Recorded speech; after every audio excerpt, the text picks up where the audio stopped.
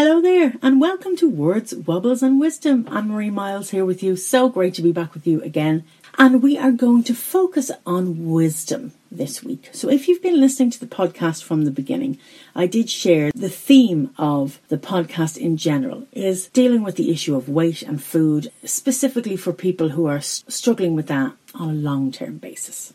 Words was about some of my thinking and writing on the whole subject of my journey of weight loss. The wobbles are both the physical and the emotional wobbles that we struggle with as people who are carrying a lot of weight for a long time.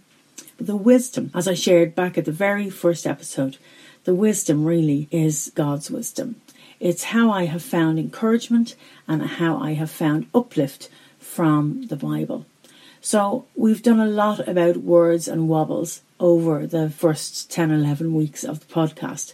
And I just thought I would concentrate on the wisdom this week, looking at some of the scriptures and some of the thoughts that I've had about them. Now, I do know that not everybody who listens to this podcast is a Christian, and that's absolutely fine. If this is an episode that you feel you want to skip, that's no problem. But this is a huge part of my journey. And as I said in the very first episode, I can't do this podcast without bringing God and His Word into it. I'm not going to preach a sermon. I'm not going to be hitting you over the head with a hardback Bible. I'm just going to be sharing a few verses and my thoughts on them. So I'd love you to listen if you'd like to, but I understand if this is an episode that's not for you. That's no problem. I'll see you next week if that's the case.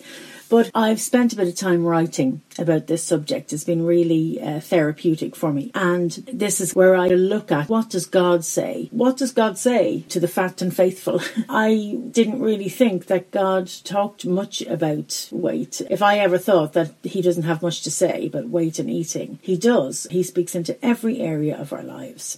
And I have a few secret corners in my life that I'd rather nobody work on, let alone God.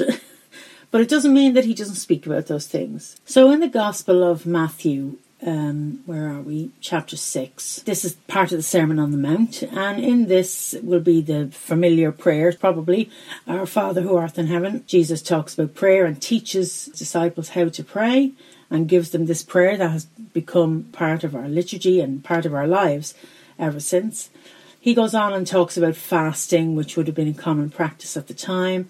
Not storing up treasures for yourself, but store up treasures in heaven. Not worrying, and there's a wobble, isn't it? Worry. And in those verses starting at 25, he says, I tell you, do not worry about your life, what you will eat or drink, or about your body, what you will wear. Is not life more than food, and the body more than clothes?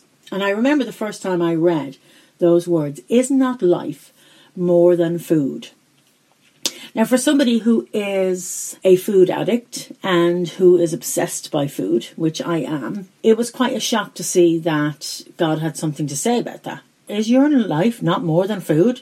Well, actually, no, I don't think it is. But it turns out that I do worry. It's interesting, isn't it? Those two things are connected in those verses, but I do worry about food. So although I need to focus on it, I don't need to fret about it. The verse is in the context of want and need. It says, your Father knows what you need. He also knows what you want. But the importance is to stick to what's needed. If I only ate what was needed, I wouldn't have a weight problem. And what is needed is always provided and will ultimately benefit us. So life is more than about food, even if I don't live like that. That is the case. If we move on from that in later chapter in Matthew. Now, my husband is a pastor. He's a real hot one for not plucking verses out of context, which I suppose in a way I'm going to do a little bit of today. But to make sure that if you are going to use them, to remember the context that they come from. It says later on in Matthew 15, what goes into someone's mouth does not defile them, but what comes out of their mouth, that is what defiles them. Now, what he's talking about is at that time there was clean and unclean food. There was food that was acceptable for the people to eat, and there was food that wasn't acceptable. So the specific context about that verse is don't be worrying about whether the food is clean or unclean. It's what you say that's more important. So it's not about what goes in, what we feed ourselves with. It's what comes out of your mouth. It's very honest. It's very real. It's very down to earth. You know, don't you see whatever enters the mouth goes into the stomach and then out of the body? You know, basic bodily functions we're talking about here. But the things that come out of a person's mouth come from the heart. So for me, again, somebody who's obsessed with food to think, well, actually, I'm thinking too much about what I'm able to eat. And really, my concentration should be more of what is coming out. What are the things that I'm saying? Because what he's saying is the food goes in through the body and out the other end. But the stuff that comes out of our mouth, the words that we say, they come from the heart. And they're far more important and far more worthy of our attention. Even though the context is of unclean food, I suppose really the bones of this verse are talking about worry more about what comes out. Worry more about what's in your heart. What are your attitudes? What are your motives? And as they become purer and as they become better, then your behaviour stems from that. You know, the behaviour stems from the heart. And hopefully my behaviour with regard to food would improve. And of course, it's not just what we say to others. I've shared this before, haven't I? I used to insult myself all the time. On the rare occasions that I'd look in the mirror, I would stare at the person in the reflection and say such horrible things to her that I can't even say them here. I didn't recognise her, I didn't like her, I didn't want to be her. It was just awful. And if I did something wrong, I would suddenly have this compulsion to just tell myself how awful I was. But as I've mentioned before, I'm banned from doing that now. I can say that I've done a stupid thing, but I cannot say that I'm stupid. That's the rule in our house. Another verse, and this is one of these lovely verses that just gives me such hope. There is no condemnation. So this verse comes from the letter to the Romans, and at the beginning of chapter 8 it says, there is therefore now no condemnation. So if there's a therefore in the Bible, then really we need to see what it's there for. So what does he say before that? In chapter 7, he talks about the fact that because of Jesus, they're no longer bound to the law, that they are bound to Christ. So he is measuring up the grace of God through Jesus as opposed to the law that they were subject to before. So he has explained all of that, and then he goes on and starts in chapter 8 and says, therefore, in the light of that, there is now no condemnation to them who are in Christ Jesus, who walk not after the flesh, but after the Spirit. So again, it's stop thinking about your body, stop living by your body, the desires and the needs that come from the body. Live by the Spirit. And it's such a beautiful verse for me. There is no condemnation, because being a secret eater, it fuels the shame factor of it all. It is shameful to consume too much. You know, there is this issue of gluttony that we shouldn't be stuffing our guts all the time. And though I may be hiding from the rest of the world, I'm not hiding from God, because he sees everything. There's that beautiful Psalm 139, reminds us that God always sees us. In verses 7 to 10, where can I go from your spirit? Where shall I flee from your presence? If I go up to heaven, you are there. If I make my bed in the depths, you are there. If I take the wings of the morning and dwell in the uttermost parts of the sea, you know, if I go as far as I can across the sea, even there your hand shall lead me and your right hand shall hold me. God has witnessed it all, every secret muffin, every double portion, every midnight Mars bar. And guess what? There is no condemnation. So gluttony is a sin, but God is in the business of forgiveness. I need every day, every mealtime if necessary, to bring my overeating to God, confess it, accept his forgiveness and move on. And I am so grateful for that forgiveness. Guilt can keep me away from God, keeps me away from prayer. It can keep me away from fellowship. When I was at my worst, it was awful. I just didn't want to be with people. And in fact, it's prayer and fellowship. They're the things we need, you know, to get ourselves back on the right path. There's a fantastic hymn, and it says, my sin, oh, the bliss of this glorious thought, my sin, not in part but the whole, is nailed to his cross, so I bear it no more. Praise the Lord, O my soul. Sin is not forgiven in part, it's not forgiven portion by portion, it is wholly forgiven. We need to repent with sincerity, but it is forgiven when we do that. So if you are somebody of the Christian faith but you struggle with forgiveness, accept his grace. Go and read those verses in Romans 8. Go and read those verses in Psalm 139 and that hymn, It is Well With My Soul. It's the information we need to remind us that we don't have to hide from God. So in Matthew 19:26, Jesus makes this amazing proclamation. He says, with man this is impossible, but with God all things are possible. Now that was a game changer for me when I started to look at that verse with regard to my weight. I didn't believe it would ever happen to me. I mean, I have written shopping lists with more faith than I've prayed prayers about my weight. I was in absolute despair. It just seemed impossible change to make, so I ignored it and let it get worse and worse. I've asked for miracles before and not got one. You know, when I was a newlywed, I thought I would go on to have children, and then I became ill, and then I had to have a hysterectomy. and there was no children. I mean, I can tell you, I prayed for miracles. I fought with God. I begged him. I tried to bargain with him. I did the lot. And in the end, his answer was no. And sometimes that is the answer. But at no stage did I think it wasn't possible. It's just, it wasn't the path that he had for me. And even though still I find it hard at times, God has been gracious and given me a measure of contentment. I love my life. I have a wonderful husband. I have a fantastic family. And I've got nieces and nephews galore on both sides of the family. And I've got lots of children in my life, which is fantastic. But all things are possible. And I still believe that, even though I didn't get the answer to my prayer, I didn't get my miracle then, it doesn't mean that I don't believe for my miracle now. I made a decision back in 2017 to believe something that I previously didn't believe. And that was that God would change my life, change my eating, and deal with my weight.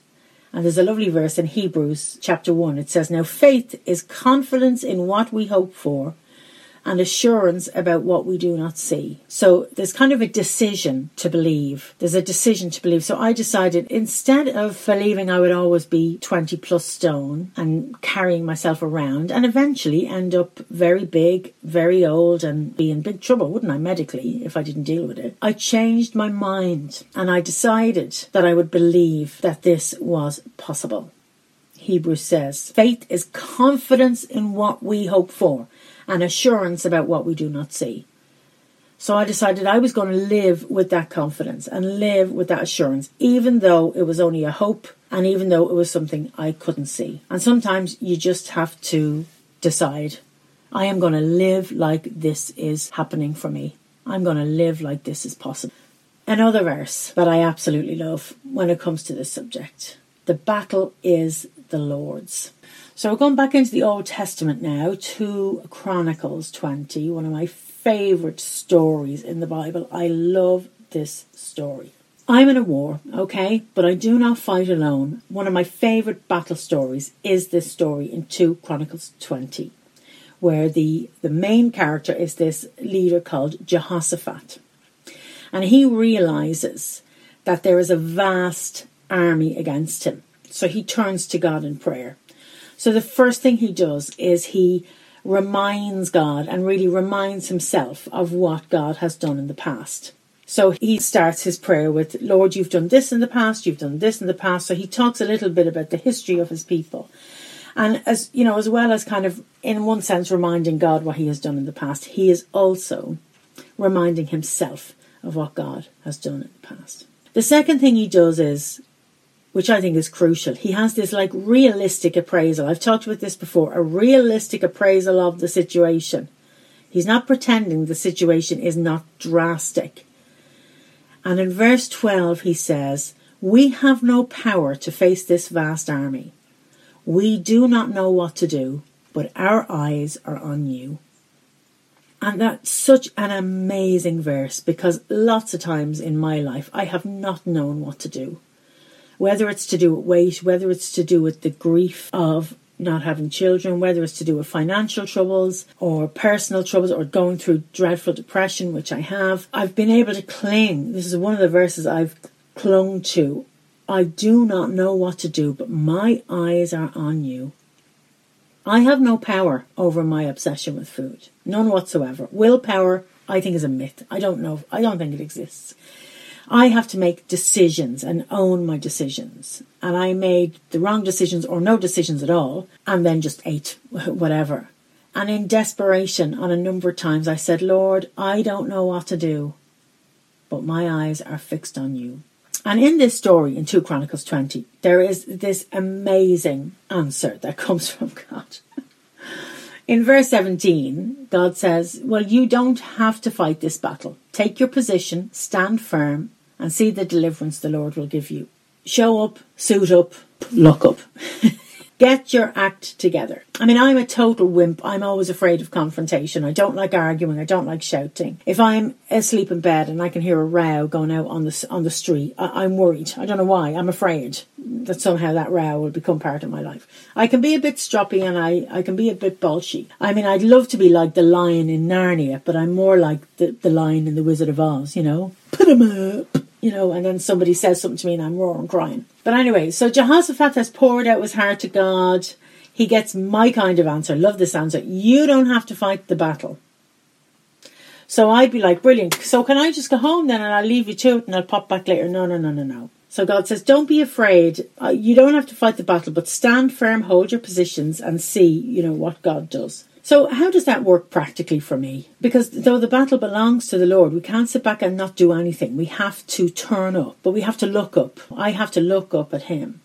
So it's practical stuff, isn't it? Getting a shopping list ready, thinking about meals for the week, sorting out the fridge, buying a good pair of walking shoes, making those proper meals, going out the door for a stroll, even in this horrible weather, and just keeping our eyes on him. Suit up, turn up, look up. That's the thing that comes to me. But here is my favourite bit of the story. When they're going out to war, the musicians are sent up the front. Now, if I was in the army, I'd be delighted to be in the army band. I've always wanted to play one of those xylophones that you carry on a strap around your neck. Ding, ding, ding, ding, ding, ding, ding, ding, ding. But I wouldn't expect to go into battle. No, I want all the musicians up the front. So Jehoshaphat appointed those who were to sing to the Lord and praise him to go before the army and sing, give thanks to the Lord for his steadfast love endures forever. Jehoshaphat was so confident of the Lord's favour, he didn't send the guys with the swords and the spears up the front. He sent the singers up the front. He sent praise to the front of the army, and it was the sounds of the praise of God's people that set God's plan into action and gave them victory in that particular war.